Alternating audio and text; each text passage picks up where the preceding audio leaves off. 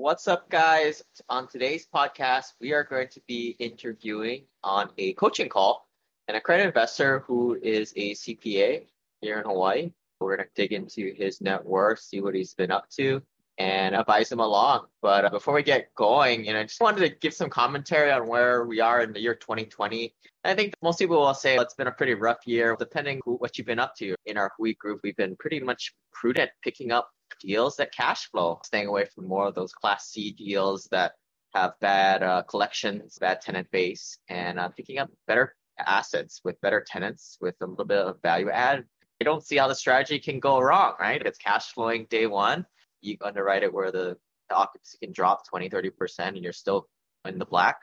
I don't see why you would need to wait, like this narrative that a lot of people go by. Oh, I'm waiting until the election, or I'm waiting until next year. Here's three reasons why I think waiting is just a bad idea here. Like, number one, you're not going to have access to those deals if you're not already in the game playing. You're not going to have access to those relationships, the lender relationships, and you're not going to know what the deal is. Most people who say this are the guys who haven't even get started. Number two, I'm not buying assets that are distressed deals anyway. If you notice, my stuff is 90% occupied or more, so I can get that Fannie Mae Freddie Mac debt. Me personally, I don't really go after distressed assets. And I think like a lot of these guys are saying they're going to wait till this distressed inventory comes online. And I'm like, dude, you're not even a sophisticated investor. You haven't bought anything. What are you going to do with a distressed asset if it falls into your lap? You'll probably screw it up. I don't want to touch those distressed assets, me personally. I like stabilized assets from the get-go. And lastly, by the time you're ready to jump in, how are you going to know? Like, did you jump in around 2009 to 2014? No, a lot of people didn't. They didn't know when the bottom was, maybe because they didn't have the relationships and connections. Those who are already in the game, strategically and prudently picking up cash flow were the winners back then. And I think that's what it is now. And I do believe that this will all pass. And, I don't follow people who are trying to get rich off doom and gloom and getting people to buy gold and get a little bit of affiliate commissions in that way. A little bit of me personally, lately, I've been trying to not work 12 to 14 hours, been taking a little bit of a lunch break. Normally, I just work right through, but I, make myself a little lunch, put it on the YouTube. And yesterday, I was watching a video by Kevin O'Leary, the Shark Tank guy. People call him Mr. Wonderful. And I'm looking here with a video. If you want to look it up, How I Made My First $1 Million, Part 1. It's a 20-minute video, but I thought it was pretty cool. He gave the story of how you can get tricked into taking a salary. He gives the story. He repeats the story a lot, but I'll summarize it. His first job was working in an ice cream shop, Scoopin' Ice Cream. And the reason why he did it was there was like a cute girl next door in the adjacent store. He wanted to, be close to her. So he took that job. And after his first day at work, he was scooping ice cream and they were wrapping up shop. And normally when people ask for samples, they throw their gum on the ground. And I guess it's really nice Mexican tile. It looks really beautiful. And so he was wrapping up and then the owner told him to go pick up the gum that people dropped on the floor. And of course, he sees the girl in the adjacent store. He doesn't want to bend down and do it. And he's, no, you paid me to scoop ice cream, not like scrape gum off the floor. And then she told him to get on his bike and never come back again. And today he's very thankful for that because after that, he said he never really worked for money. Now, I think not a lot of people like Mr. Wonderful. He comes across as a little jerk, but I think that a lot of people, they follow their career path a little bit too long and they never really go after their passions. And maybe they just want to hit financial freedom. That's cool too. And a job is a means to the end. Not everybody's going to become an entrepreneur and crack that $5 million, $10 million, $50 million net worth level. Now, for a lot of us, that listen to Simple Passive Cash Flow that come out to our events, I know your guys' profile. You guys are hardworking professionals. It's not practical to tell your boss that you're just here to scoop ice cream. You're not going to pick gum off the floor. You guys got to pick up gum off the floor because you guys you got families and you got to put food on the table. But I think for me, the takeaway and where I disagree with Mr. Wonderful here is you got to pick up gum off the floor. But if you put your money to good sound investments that outperform the retail stock and mutual fund market, and you do it in such a manner where you pay very little taxes, you guys can check out my taxes on simplepassivecashflow.com/tax, but that's enough on that. You're going to get financially free in, I'd say, under a decade if you're able to save $30,000 to $50,000 to investments every year. Maybe your goals isn't 5, 10, $15 million, but Mr. Wonderful kind of also outlines how do people get to that level, 5, 10, 50, $100 million net worth. Now, maybe I don't aspire to be there, and maybe you don't either. People who get to that level, there was always this getting to this pedestal of your first $1 million. And somebody talks about in this video, his stories was going and learning how to be a cinematographer, making videos, and that was his trade. He made a deal with his business school to make a MBA video promoting the program.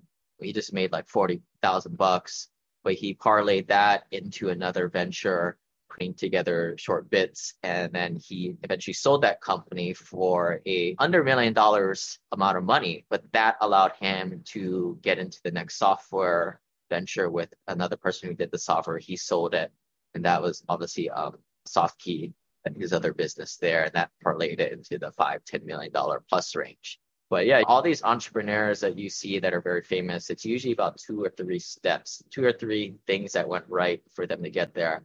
And they're outliers. I'd say most of us that are listening on the podcast, we're just trying to get our first one and then invest it smartly. And yeah, you may not do some business venture, but your job can get you there, especially if you're making over 100, 200 grand a year. If you just invest it right, be smart with taxes, you're not going to make SoftKey like how Kevin O'Leary did and sell it in a few years. But if you work at your job for 10 years or maybe even 20 years, if you're doing it the slow mutual fund way, it'll get you to that first level. And once you get up to that first level, that's where you take it up to more legacy wealth creation. I talk a lot about getting to your first $100,000 level for the guys in the incubator group, getting your turnkeys. And then once you get up to the $500,000, $1 million mark as a net worth, and then you get to this accredited investor status. But for those who are accredited investors, the next nice threshold they get to is the $3.5-5 million mark. At that point, you're able to live pretty comfortably. And when he talks about this video, as most entrepreneurs, at some point, they just realize that they're rich, they're affluent at that point. And it's a very binary thing that you're living very cheaply. Me personally, I feel like I'm still pretty poor at this point. Maybe one day I'll have that epiphany. But check out the video, How I Made My First $1 Million, Part 1. Ask Mr. Wonderful is the YouTube. And yeah, continue to watch more of these inspirational videos. But yeah, enjoy the coaching call. And if you guys would like to get on a coaching call, we still do these for volunteers that are willing to put themselves out there. If you haven't checked out the website yet, there's a whole bunch of stuff out there. One thing I would suggest is if you're looking for some kind of activity to do in the wintertime from home, try and check out our guide on trade lines. Go to simplepassivecashflow.com/trade lines. It's a great way that I made at least $10,000 these past 2 years doing this on the side, renting out my credit card slots, my authorized user slots on my credit cards. And if you haven't yet, join our club at simplepassivecashflow.com/club and enjoy the show. Try to rent them out and then... Hey, Simple Passive Cash Flow listeners. Today we are doing another member coaching call. And I think this one's going to be a good one. We got a credit investor here, net worth $1.2 million, a semi-high income earner, not too high, like in the 300s, like some of the doctor dentists we've got, but definitely making a good professional salary. So this should apply to a lot of you guys. But we have Brian, who is a CPA from Hawaii, a local guy here. But yeah, Brian, why don't you tell us your story a little bit? Give us some context before we start digging into your personal financial statement here. Yeah, sure. So like many folks, I ended up leaving Hawaii and I went to college on the mainland. I got my undergraduate degree from a school in Oregon. And after that, I was fortunate enough to get a job here back in Hawaii. So when you get a degree in accounting, you usually start off as like in public accounting, working for a firm. So that was the route I took. I was doing assurance or audit work. And after about 3.5 years there at that firm, I was like, I don't think this is really for me. I don't think it's going to be, not going to be on the partner track, so to speak. So I jumped off and went to private industry, and I've been there ever since. I've worked a few different jobs. I actually ended up working for a few real estate companies, and I'm still working for one right now. They're a a developer of resort properties and golf courses and similar type assets.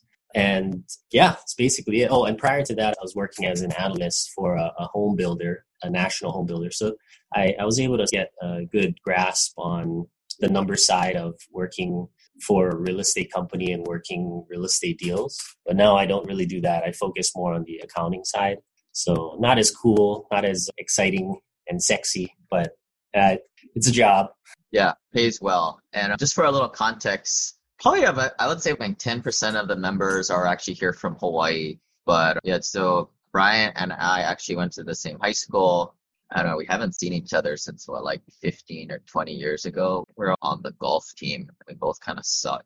Yeah. And for those of you guys don't know, the bottom tier guys. yeah. Like they send us out and because we have to play for a position, but we're just here because it's free. And our parents told us to do it because this is the way to boost our resumes to get into college.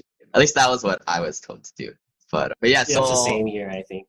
People in Hawaii, they usually go to school in the mainlands because the school is not too good here. Yeah. How long were you on the mainland, like after college working? I actually didn't really work up there. I stayed up there for a little while after I graduated, but I graduated when times are pretty tough, so to speak. It was like 2010, 2011, so there weren't too many jobs available. I probably didn't do a good enough job marketing myself when I was in college also. So yeah, I was lucky to get a job here, I think, around that time. Yeah, no offense, man, but you and I are similar. We're like underperformers at the corporate life, which is probably why they didn't red circle you to be partner or same level thing, which is why we're here. And this is why your net worth is this way, because you chose a different path along the way. Possible. Yeah. I mean, any feedback for younger guys in the CPA track? Because you look like you're 25, but you're really actually old. You're 2 years younger than myself. You've been working for quite a while. How does it kind of work? You work for 4 years getting coffee for people, or how does it normally work? Yeah, I think it's probably similar across the nation. When you start out at a firm, you work these long hours doing pretty menial tasks. You're the grunt, the low man on the totem pole. But I still would recommend that folks that are doing accounting out of college do work for a firm. I think you gain really valuable experience doing those horrible menial tasks for years and making a pretty poor salary. But yeah, overall the experience I would say is pretty good. And you come out of college with sort of your own group or cohort, people that are similar aged with you, and they all are hired to firms at the same time. So it's a nice stepping stone into work in the real world, so to speak. So you're working with people that are your same age and similar experience and background a lot of times. So it can be fun a lot of times and also horrible. But yeah, I definitely recommend it. We work with hard-working professionals looking to opt out of investments for the clueless. Mainstream investing. We work with people we have a direct relationship while enjoying higher returns and a quicker path to financial freedom. I personally moved my endorsement from turnkey rentals to syndications as my net worth has grown. However, the downside of many of these deals is that you need at least $50,000 to invest, and the frequency of deals that meet my criteria is sporadic. Check out my article at simplepassivecashflow.com/ofund and learn how I always have cash on hand by using the American Home Preservation Fund as part of this 1-2 punch to be ready for a great deal while still making a double-digit return. I have been investing in AHP since 2016. AHP is a crowdfunding solution to the mortgage crisis in America, where collectively the fund and investors like you pull their money together and get great bulk discounts on distressed mortgages. It's a business model that I think gets stronger should a bump in the economy come, because this is where there will be even more distressed inventory for AHP to purchase. The American Home Preservation Fund aims to keep people in their homes so you can make a 10% return while making a positive social impact. Invest in as little as $100 by going to ahpservicing.com/investors. And if you want the free Burn Zone book and learn about George Newberry's story, please send me an email at lane@simplepassivecashflow.com. Yeah, so we work backwards. The net worth is a score, right? $1.2 million net worth. You make about 90, 100 grand a year. Living in Hawaii, where salaries are maybe like 20 or 30% less than counterparts on the mainland. when I first see this, I'm a head scratcher. Obviously, I do, unless somebody gave you a lot of money, which I think you got a little help, I think, right? Like for down payment, Yeah, but not much. But yeah, I automatically know right now that yeah. there's you did something real estate probably related. I'm just have a hunch. I'm not know, but tell us about like when did you start investing in real estate? Because I see this all the time, right? Like doctors, for example, they make over 300 grand a year. I very rarely see them above $1 to $2 million net worth. But the guys who are investing and doing this stuff, like they're like 3, 4, 5+ million at least. So it's like night and day. Numbers don't lie. So tell us, how did you get to 1.2 here? Yeah, I guess part of it was luck and a lot of some unluckiness also. But I started young. When I was about maybe 2 years out of college, I bought my first unit, and it was a fixer-upper. It required a lot of sweat equity, so to speak. So I bought it. It was what's called a leasehold property, which is common here in Hawaii. So people were overlooking it. And while it was a leasehold, the fee was actually for sale. So you could buy it outright and own the unit. So I was able to get it all in with the fee at about 300, little over 300,000.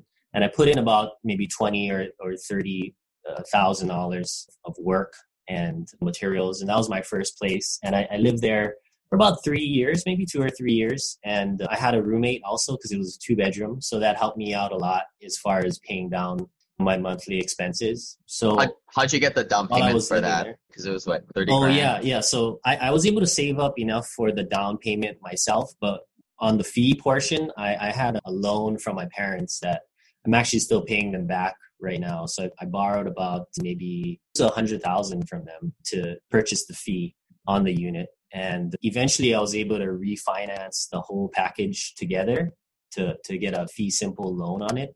So yeah, my parents definitely helped me out with my first place with the cash. They own rental property themselves? So they used to, yeah. And one of the units on my sheet is really, I co-own with them. So that's a rental unit that they own. And they actually bought it for me when I was in college with the intent that I would live there. But I stayed up on the mainland for a little while, and then they ended up renting it out to a family friend. But yeah, it's the one that's like on the bottom, the last one there. Yeah, I don't really have anything to do with it, honestly, but I put it on there because I was able to get a line of credit on it because I'm technically the owner on it. But yeah. Well, that worked, right? That got you started. They could have not done that. You're probably just working on your ratchet Subaru WRX, drinking beers in someone's garage right now, just going to your day job, right? That could have very well happened at that point. Yeah, no, definitely. And my parents definitely had a positive influence on me. They've had rental units as long as I can remember. They had some even off island and out of state. So not anymore other than this one, but yeah.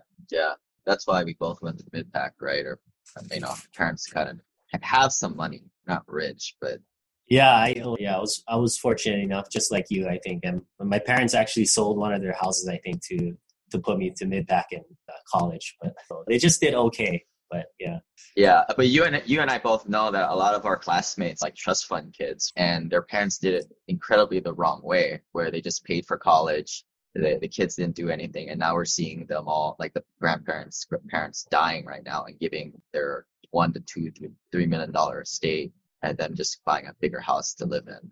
What they did here is not to say there's a lot of different ways to generate the second generation wealth, but this worked. So note that some of the older listeners should think of that.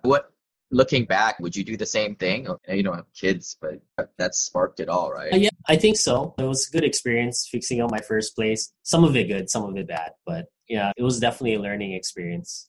Yeah, for sure. I think that's the hard thing. A lot of people just can't get that first 30 grand, right, to get started. Yeah. So the next thing I look at here is, after we look at the net worth, I know where to start, which side of the cow to start shooting at. Then I break down the sources, which is, you make a decent salary. You're obviously not, like you said, on the partner track. But hey, that's cool because your rental income is more than that, right? You probably make more money than your boss's boss at this point. I don't know about that. He's a pretty successful dude. But yeah, I think I'm on the right track, and I need I was hoping to get some guidance and And maybe just if you were in my shoes, what would you do next steps wise? Career-wise, you're already on the right track. You're at this point, like when I got up to probably 11 rentals back in 2015, that's like when I hit the hockey stick. Like you're right at that cusp. It took you, what, 10, 12 years to get up to this point to build your passive cash flow up to about a few grand. To double that, it's going to be like a quarter of that. That's why I'm saying, like, yeah, you're just going to blow past your boss's boss take home very soon. Yeah. The tough thing is in Hawaii, I have a few condos here and the cash flow is really not that good. So I think long term, I'd like to sell them. That was always the intent actually, but it just worked out where I kept having folks that wanted to stay and rent. So I kept rolling them forward. Yeah. And that's the hard thing, right? Like I tell you one thing, but until you go remote and you see it for yourself and get comfortable with it, it's hard to get away from almost paid off. Like these condos you have in Hawaii, you got a pretty good equity position in, which is not good. Yeah, this one. Yeah, but they don't really produce very much monthly cash flow, really nothing. I just look at them as pretty much break even. At least they're paying off my monthly mortgage and maintenance. But yeah, you're playing the appreciation game, and up to this point, you've invested in the right decade. And with the whole pandemic happening and the short-term sellers market, I think it's a great time to start selling them off slowly. But we can get more into that. But yeah, just wrapping up that. And then I just peek over, you're pretty good. Like your net cash flow, which is like your how much money you're able to put to a new investments is over 60, 70 grand a year. That's awesome, man. This is the most important number. I don't really care how much money you make. It's the kind of the net, right? There's so many guys in like the Bay Area or bigger cities that make 3 times as you, but make or able to save half this. Like most people in our group, they're able to save at least 30 grand a year. You're in like the top 10%-ish. But I know you know. And I didn't really budget in for any major repairs or anything. So that number can definitely go down pretty quickly. But I'd say in a good month, I guess that would be where I'd be at. Yeah, I would say you're already on the path, man. Depends like what your goals are. Like if you just want to like stomp on the gas and get there really quick and live. I know you probably live a little frugally. What car do you drive? Oh, I have a Ford truck. Yeah, go figure. Look, if you want to go and spend like 10, 20 grand a year on a vacation or a nicer car, I wouldn't have any heartburn. It's the guys who are able to save less than 30 grand a year that they need to tighten the belt a little bit and trade their Tesla for that Ford truck or maybe not Honda Civic, but just get the Camry or something decent. But yeah, this is like your cash flow, right? This is what direction you're heading. And I'm telling you, man, like you're going to get there pretty damn soon, like 3 to 5 years to financial freedom. So you can get there in 2 years or you can get there in 4 years, but like actually live a nicer life, start living. That was like, there's nothing sweeter than taking some of this cash flow and buying something nice for yourself. You never know when you're going to die. Yeah, definitely. I think though, part of the reason why I listened to you and I started really getting into your content is I'd like the freedom or the option in the future to look elsewhere, I guess, for employment or maybe not work. I probably would always work, but maybe just doing something else or just having the option. So I think that would be my main driving factor right now is just freedom. But yeah, on a scale of 1 to 10, how stressful is your job? It goes up and down, it ebbs and flows. But I would say on average, it's not overly stressful. And I don't not like what I do. It's not horrible. So it's something that I could definitely keep on doing. But just having the option to maybe go and follow something that I'd be more interested in or have more passion in, or maybe work for a nonprofit even, something with the mission really resonates with what I'd like to see happen in the world. I don't know.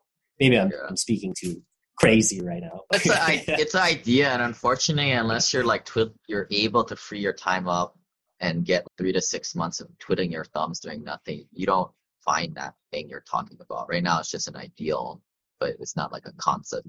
Most people take the whole thing to get there. Yeah. So what I'm probably hearing, I'm just assuming this, like you'd rather take a 10-20% pay cut for a little bit more chill job. Yeah, I think so. Or maybe not even more chill, but just having the freedom to look for something that would be a little bit more of a passion project, so to speak, versus like just clocking in and clocking out. Yeah. Unfortunately, in your career path, I might even still You got to go like full time, right? You got to stay full time. Yeah, I was just going to say, I might even consider working at a job like this, but just not full time. I think it's possibly an option, but yeah, I don't know. I haven't really explored it because I don't have the ability to really. Yeah, who does, right? It's funny, people who do this stuff and then they go have that conversation with their boss. It's funny that they often get more pay and they get a few days taken off of the week. Everybody Yeah. else lives by this paradigm where they're like, their employer has them by the balls and they have to keep working and coming in just like everybody else. But yeah, you'll get there, man. Yeah. What's your living situation? And you married, you got 50 kids. Just get some context. I have a girlfriend that we both live together. We actually bought, if you look on my sheet, I think it's 5 under the real estate tab, the primary residence there. We just moved in earlier this year and we bought a place here. So she and I are both 50% on that, our primary. And we bought a big house here in Hawaii and we're able to rent out half of it or so. So that's why there's some income there. But that represents my 50%. Houses here are like pretty crazy, ridiculous, expensive. So yeah, that's actually a looks cheap like a house, right? 700 grand is actually a cheap house. Yeah. Oh no, that's my 50%. That's my 50% of it. Oh, okay, okay. So it's a actually, $1.4 million house. That makes more sense. Yeah, we paid like 1.3 million for it. But yeah, luckily we can rent out a lot of it or a portion of it, so it helps us quite a bit with our monthly. Otherwise, we'd be stuck with this big bill every month. What do they do for work? She works for the government, for the state. So she has a pretty stable job. Not really super high earner, but yeah, she has a stable career, I would say. Who does? I don't think she likes her job very much right now, actually. Perfect. Because she makes less than you. So at some point, you guys need to start doing the real estate professional status gig. Yeah, I heard you talk about that before, and she can get her license and we can get some better deductions. Getting your real estate license and doing 200,000 hours of real estate has nothing to do with real estate professional status. It's over. Yeah, she just has to have active participation in your real estate portfolio. Okay. But we talk a lot about this in the mastermind where it's a little bit of a gray area, which is why I don't like to record this type of stuff, but it's totally legit. But yeah, it needs to be like 750. It doesn't have to. She can't have a full-time day job, which I'm sure the state will be cool with her going like part-time at some point. And she has 750 hours of active participation using your portfolio. So at this point, you've already got a lot of Hawaii stuff, but we'll talk a little bit here. I probably want you to unload the Hawaii stuff because the rent-to-value ratio suck. Right. But like I would say, like maybe think about doing like a little dinky Airbnb rental or something and have her change sheets for 750 hours a year. That can be an option. Or some of the higher net worth investors, they like to come on as a general partner in our deals. That can be another one. But yeah, a myriad of different ways. Of course, talk to your CPA attorney. But yeah, I would say that's in the cards for you guys maybe in the next, not now, but I would say 3-4 years from now and beyond. But this is all coming together, right? This is kind of optimal. She makes probably way less money than you. She doesn't like her job. Cool. This is really hard for me when you guys love your job and you make a lot of money. And I'm like, God dang it. It's hard. That's hard. It's good when people have a mismatch in salaries. So cool. Clear path there. Does that make sense? Okay. Yeah. That'd be perfect. She wants to be a stay-at-home mom/wife eventually. So that's her goal. Yeah, that's good for you, man. Unfortunately, you didn't marry her like a rich doctor or sugar mama, but that's not a bad second option. Yeah, I hear what you're saying. The one that got away. So if they quit or went part-time, you still probably be good, right? Net cash flow. I would say as long as you keep that above 30 grand a year, you're already on cruise. You should already be in cruise control at this point. It's just a matter of just digging into these properties. And I don't know if you saw my return on equity spreadsheet. Folks can download that at simplepassivecashflow.com/ROE. But it's basically the exercise I'm going to do right here is just figure out where your debt equity is at. So I'm going to take your fair market value minus how much more debt you have on there and kind of sum them up. Does this make sense? You got like about 1.1 million in equity. Does that sound about right? Or maybe. Yeah, that sounds probably about right. Like I was saying, that last property though, I wasn't even going to put it on there, but I just put it on there because I have a line of credit on it. So I don't know if maybe it would be more accurate to just take that off. Okay. Okay. Yeah. At some point, But yeah, at some point we play around with it. I don't even know if I spelled that right. So this is really bad, man. Like your net worth is 1.2 and your debt equity is 1.1. That's really bad. If I was a doctor and these are like your vitals, right? I would probably wonder why you're still living. So in this sense, I would probably picture a really like really cheap miser who is house rich or equity rich but super poor and just drives around in a POS and it's super cheap. I don't know if that's how you feel like, but that's how, if I didn't know you and I was just looking at this, that's how I would think. And maybe people don't, give people more context. People in Hawaii, this is very common, right? People are very debt adverse and they'll have $1.2 million homes that are paid off, but they don't even have money to fix a damn roof because they don't have cash. It's just a strange phenomenon. Yeah, it's very unfortunate. But yeah, I do feel like that sometimes. Like I have a decent amount of assets, but I know I'm not really utilizing the assets to their full potential. I don't even know if that's the right verbiage, but yeah, I get what you're saying. So that was one of the reasons why I wanted to talk to you.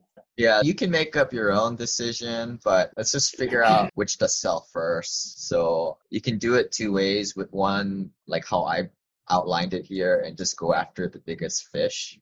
Or you can go by percentage of equity. Which one of these is making you the least amount of return based on equity or return on equity percentage? So like you take this property, this condo, how much money are you making per month on this one? What's the rent? Yeah, I mean, I $25.50 a month, but again, I count it as almost just net zero. Maybe I cash flow positive a small amount, but yeah, so that's pretty common. 0.5% rent to value ratio in Hawaii with a big ass HOA. It just sucks it dry. So I would say yeah, it'd probably be the first candidate to sell because your equity position, or it's one of the bigger fish, plus it has the lowest amount of return on equity. I mean, you should probably sit down and really order them, but that's what I would go first after. And then probably this one.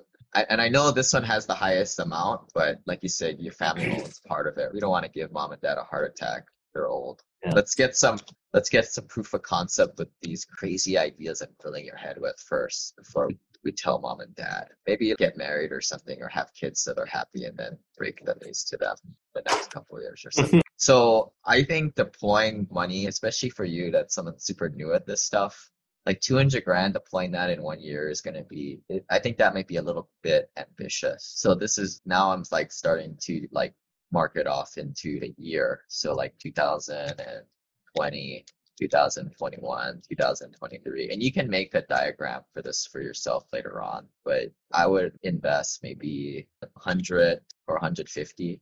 I don't know. What do you want to do? Do you want to buy some turnkeys on the mainland, or do you want to do like passive syndications? What do you want to do? Yeah, I don't know. I guess that was one of the questions that I had. Say you were in my position, what would you be looking for? And how would you want to deploy? Say I was able to sell these places, how would you want to deploy it? Would you try and look for syndications or multifamily or single family home deals?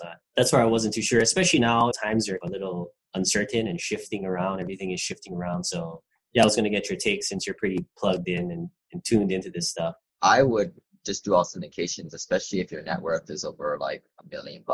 I think what is like $100,000 dinky property in Birmingham going to change your life other than just give you another headache? But it will. You already know how to be a landlord. You already know how to dance. Like, so I don't think you would gain much in terms of experience being able like just buying like a turnkey, or even you certainly shouldn't do a BRRRR. That's just for like broke people who are they need to take more risk. And they need to go after. I was actually thinking about trying to do some out of state BRRRRs after I listened to. I think one of the guys you had on your podcast was talking about managing BRRRRs from out of state, and I was like, oh, that sounds interesting. But yeah, it always sounds interesting. And then when they talk about it, they rave about all these returns. But here's my thing, man: you're fighting with one arm tied behind your back on somebody else's home court. I wrote a big article on this, like why I would not do like BRRRRs, but like number one, risk of embezzlement with contractors. comes from like construction management, right? So I'm the one who always works change orders with the contractor. I know how to play these dance, but dude, you've done this in the past. But most people, they're trying to play like owner and trying to do this. Like it's just outside your realm and you're doing this remotely. I'd much rather have you just flip a house in Hawaii. At least you see this stuff as opposed to relying on a third party to do it. And it's just not worth the risk.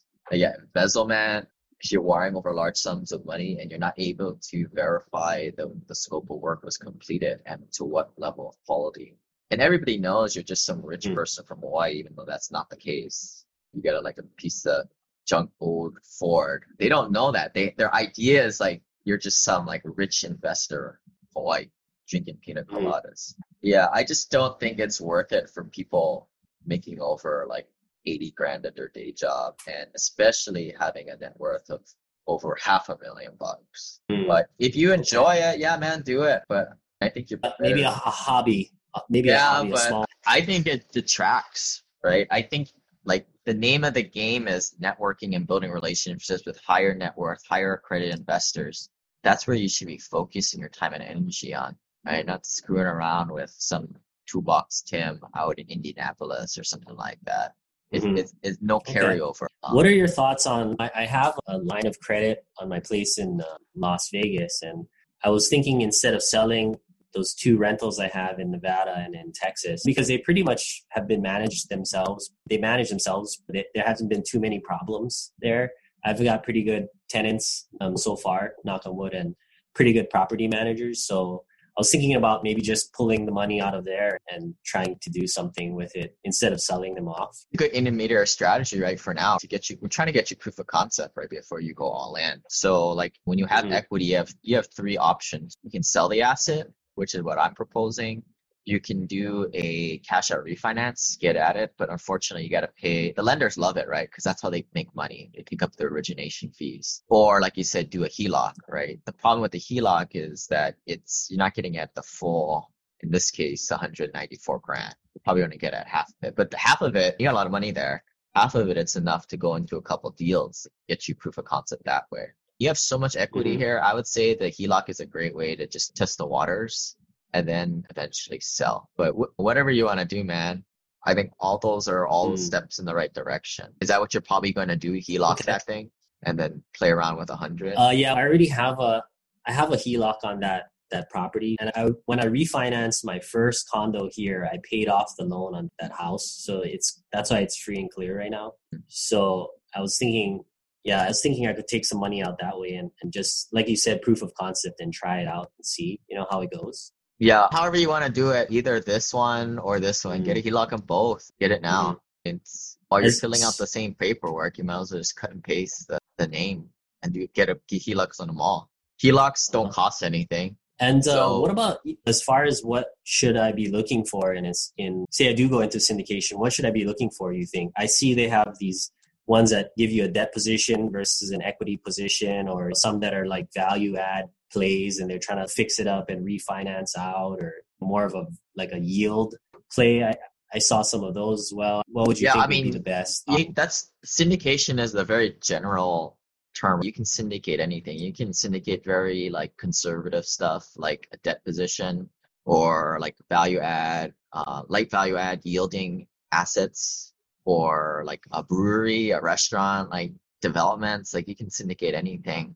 It ultimately comes down to your risk tolerance. Like when I first started it, I was looking more for like light value add, more cash flow based type of deals, things that were cash flowing right away and where you start to collect checks in the second quarter. That's what I thought was a prudent way to dip my toes into it. And that's what I went and learned. And I built my community around that. But I would say stick to like more of a debt position or pref equity position, or more of a lighter medium value add type of project where they're, maybe putting in definitely less than $10,000 rehab into every unit. But yeah, stay away from like the developments and all that heavy stuff for now, I would say, especially baby steps, right?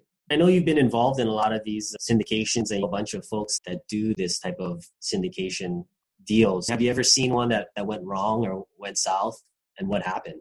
Yeah, I'm in one of those. I had a bad partner, and that's pretty much the risk, right? Like syndication deals, you're always going to be better if you invest with honest people that are competent.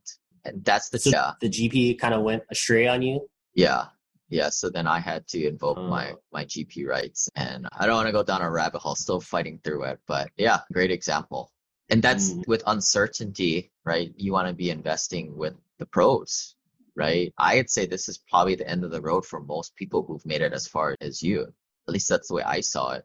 I don't think you can do this remotely. I don't think you can. Certainly, you can't run a syndication deal from Hawaii. It ain't going to happen. I have operational partners that are boots on the ground, and it has to be like your full-time day job. None of this side gig stuff when you're taking other people's money. It's got to be full-time, and these guys can run it better than you. And I think what a lot of people don't realize is if you're working with the right people, they have much better deal flow. They're getting like the 1 out of 1,000 deals because they've closed big deals in the past. And that's just something that you don't have access to. But it's hard as an LP to figure out what's what, because anybody can pay some VA $20 to make a really nice, shiny PDF pitch deck, right? Often there's nothing in the pitch deck that tells you if it's a good deal. So it ultimately comes down to your network.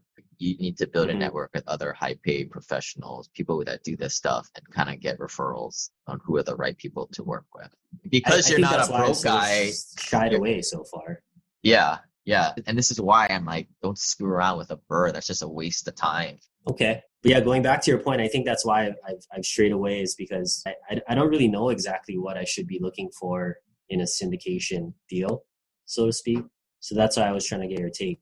Yeah, and I did the same thing, right? Like I had 11 rental properties and I knew about apartment syndication, but what I was doing was working. I got in my net worth up to a substantial level by myself, and it was working. But I knew that it wasn't going to be a long-term sustainable solution. So I went and I eventually slowly went into it after I built my network around it. And I was able to ask these guys, all right, do these deals actually really work? And then who to work with.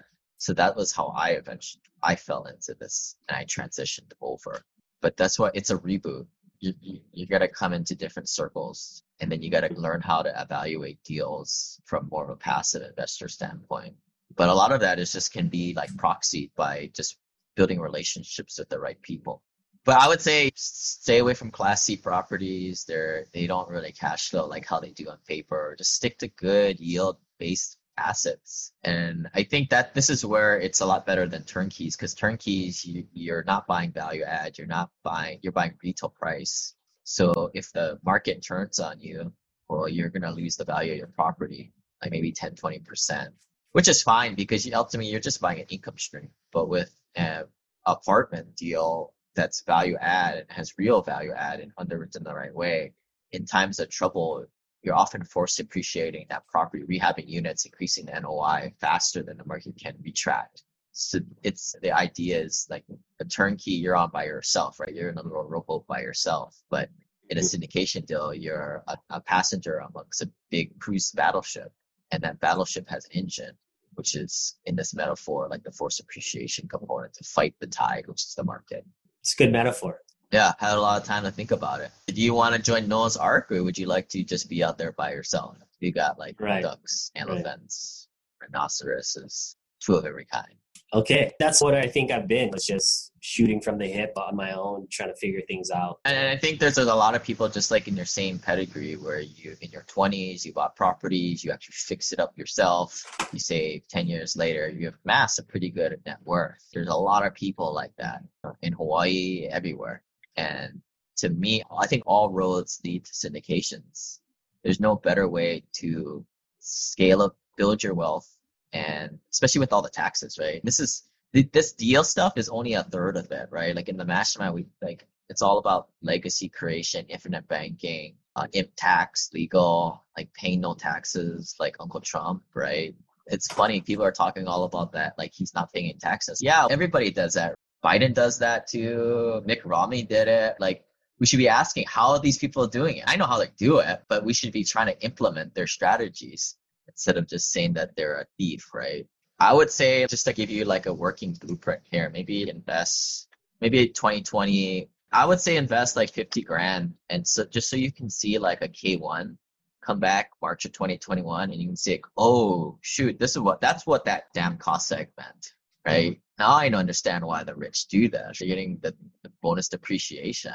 Now I really love those house flippers because they pay all my taxes for all their active income, taking all that risk, and the burr people. And then I would say maybe get on like a routine where you go into a deal, I don't know, every 6 months. So that's like $100,000. And then at that point, you should see these deals start to cash flow. First 6 months, it usually takes a deal to restabilize. And then maybe around late 2021, you should be able to realize, all right, where do I go for my next tranche of capital? You're still messing around with the HELOC, so it's awesome. Like a lot of this is reversible. You don't have to sell anything. You don't have to pay a mortgage broker to originate a new loan and pay fees. But eventually, now you start to go bigger, right? 200, and then you do that for a couple of years. Then you've deployed all this money. If I just sum this up, that's $750,000. And then at that point, I would say around 2024, you might have an instance. We're selling deal in Atlanta that we did 2.5 years ago, and we're 2.5xing people's money. It's phenomenal. It's not typical, but I would say if you go into 4 or 5 deals, by the year 2024, it won't be that 5-year period where it was projected to sell. But I would say I'm pretty confident at least one like refinance. And then at that point, oh boy, like this stuff works. And that's when you go to mom and dad and say, hey, I'd like to buy you out for this thing. And then look like all this deployed capital. You're not making any cash flow here. You have $750,000 times 0.2%. Well, no, let me go just 8% a year. That's $60,000 tax free, right? Because you're going to have so much passive losses, you're not going to know what to do with it. This stuff will certainly be tax free in the first 3 years, every year, the cash flow. And this is not what you're not seeing now. You're not seeing this additional sum come to your bottom line here. Right. And if I just plug that in here, because right now this stuff just levels off. You're making $3,000 a month. But if I just increased it by $3,000, see what that does. Now you're making an extra $40,000 a year to put to more investments, right? This is a good problem to have. Like, it's like I'm eating Skittles from the rainbow. I can't stop eating Skittles. There's so much Skittles. Because once I put more Skittles up there, it comes in my mouth like one of those unicorn rainbows. This is where it starts. This is the most important. All this stuff will just happen. Yeah, and I was thinking it'd be good. I can get some losses and then roll them if I ever sell those. Let's talk about that. When I sold my 7 rentals in 2018, I had a $200,000 capital gain. And because I went into 4 deals at that point, I had $300,000 of capital gain. So I bought the $300,000 or $200,000 passive losses offset the capital gain. And this is why 1031s are obsolete at this point, as long as bonus depreciation is at play. So let's just say you sell this one, right? Your cost basis was $250 and you sell it for that much. I would say actually it's the same thing as me, right? $200,000 capital gain plus depreciation recapture, $200,000. Does that sound about right? So you probably have a lot of passive losses built up right now. I'm guessing you might have $50,000. I'm just guessing. But when you go into these deals, you put in $150,000, you probably will get maybe $100,000 of passive losses from this. Of course, you'll see this firsthand, right? Don't listen to me. See it for yourself on the K1, right? With this first 2020 K1, which you'll see in 2021 March. So you'll have about $100,000 of passive losses, plus you have like I said, you probably have $50,000 of passive losses now. So $150,000 passive losses, and that is what offsets this sale. But if you're smart, you do it, you sell the asset probably in 2023 when you've deployed this $200,000 and you've gotten another $100,000 of passive losses from that. So total, you'll have $250,000 of passive losses to offset this $200,000 gain, and you still have passive losses to spare. Does that make sense? Yeah, definitely. Yeah. Why would anybody want to flip houses? Yeah. How the wealthy do. It's what I was thinking of doing, but I just wanted to get some confirmation. Yeah. That's what's hard, right? Like, who the heck does this, right? Yeah. It's hard. Other than reading like blog posts or watching your videos, I still felt like I was piecing it together myself. So Yeah, this is the public service announcement. Like, I am not a CPA. I'm not giving you tax or legal advice, but I think my goal is to empower you guys with a working knowledge of this so you can have the right information to go have an educated discussion with your CPA, your tax guy, because you're the one who should be driving the ship. Most CPAs and tax guys are lazy and they don't know what they're doing. That's why they have a day job. Any last Maybe some specifics on what, as far as a syndication deal, I should look for? Any regions maybe that you think are worth looking into? Or I don't know, maybe even diving down into some of the yield percentages, or what should I be looking for? This is where you build up a network and you ask people, what are you investing in? Why? What is your risk tolerance? If you ask me, I like stabilized deals from the get-go where it's already cash flowing and there is a proven concept for some value add, where you just do simple things and you change out the flooring and new appliances. You're not putting any more than like $6,000 of rehab into a unit, like value add. And if you can lock it up for like under 3% debt, I think that's a no-brainer. In secondary markets, tertiary markets, in growth population areas, in red states. So that's what I do. If that doesn't make sense to you, well, go find something else. But I think again, it comes down to your network. Your network is your network. Everybody has a different investment philosophy too. But to me, for the greatest amount of success with the least amount of risk, I don't think that there's anything better than that kind of strategy or risk return spectrum. And you staying in that middle America where the rents are $700 to $1,000 a month. The pandemic, it's pandemic proof. It's been proven. Okay. So stay away from C-class, jump into a good cash flowing syndication with some trusted partners. That's good sound advice. Simple, okay. Right? It's all simple, but hard part is connecting with the right people, right? Because they're not at the local RIA. They're not at the free websites, right? You're just finding the guys who are just here that real estate's a great way to make some money and to get unbroke or get out of debt. Okay. And maybe you could speak a little bit more about your mastermind group. How exactly does it work? So my group is all about, we split the group up. I have an incubator group for like people just trying to get their first rental property. That's probably not for you, but that allowed me to make the mastermind group more for accredited investors. But I do like a mastermind in January. If like people want to check out the last name, and go to simplepassivecashflow.com/3 and check out what we did there last time. But great opportunity to meet past investors, accredited investors, and drink beers, go hiking, build a real relationship. That's the key here. I'm thinking about I got to do some meditation on a plane here shortly. I think I might do this thing virtual this year. I was in another mastermind and we did it virtually. And then the organizer, there was a lot of planning involved, but they used the breakout rooms very creatively in a very different formats. So I think that I might put this thing together virtually. And I think there ain't going to be something that comes close, man. I don't want to sound off overconfident, but I'm super confident that this is what I would want it, right? When I was starting out. Unfortunately, I had to spend almost 50, 100 grand to get into groups myself and do a lot of travel. But we do things for our credit investors here in Hawaii when there's no pandemic. But I'll let you that at least you can actually see, because I think that's the trouble, right? If you've never been around more than 2 accredited investors, you don't understand what the value is there. And that's why I want to do the virtual networking, probably like a 2-day event. You get it. And you're like, there's no going back to rubbing shoulders with non-accredited investors anymore at that point. Yeah, I think that would be super valuable. And like you're saying, just to hear what they're doing and where they're investing and how they're investing, I think it'd be really because the discussions turn more into like, all right, yeah, this is what everybody else is doing. Check, I answered that question. But now you can build relationships to have discussions on, you're 2023 when you go all in, right? That's where your life starts to open up. Maybe you already got a big house, but maybe that's when you quit your date, or you have your spouse quit your day job. How about an old car? Yeah.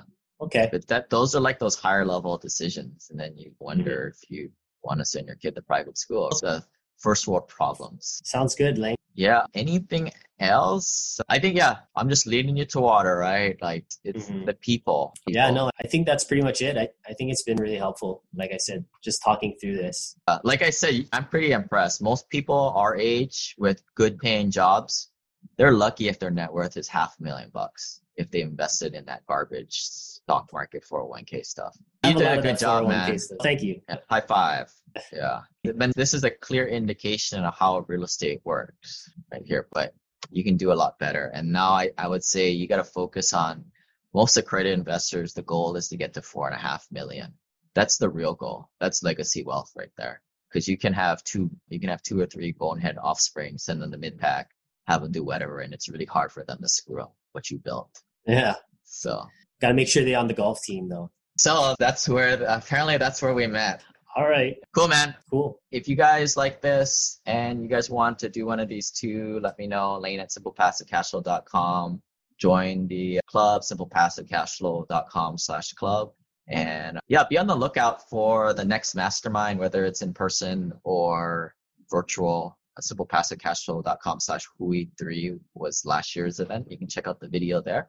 And I'll see you guys next time. Bye. This website offers very general information concerning real estate for investment purposes. Every investor situation is unique. Always seek the services of licensed third-party appraisers and inspectors to verify the value and condition of any property you intend to purchase. Use the services of professional title and escrow companies and licensed tax, investment, and or legal advisor before relying on any information contained here. Information is not guaranteed, as in every investment there is risk. The content found here is just my opinion, and things change, and I reserve the right to change my mind. Above all else, do your own analysis and think for yourself, because in the end, you are the only person who is going to look out for your best interests.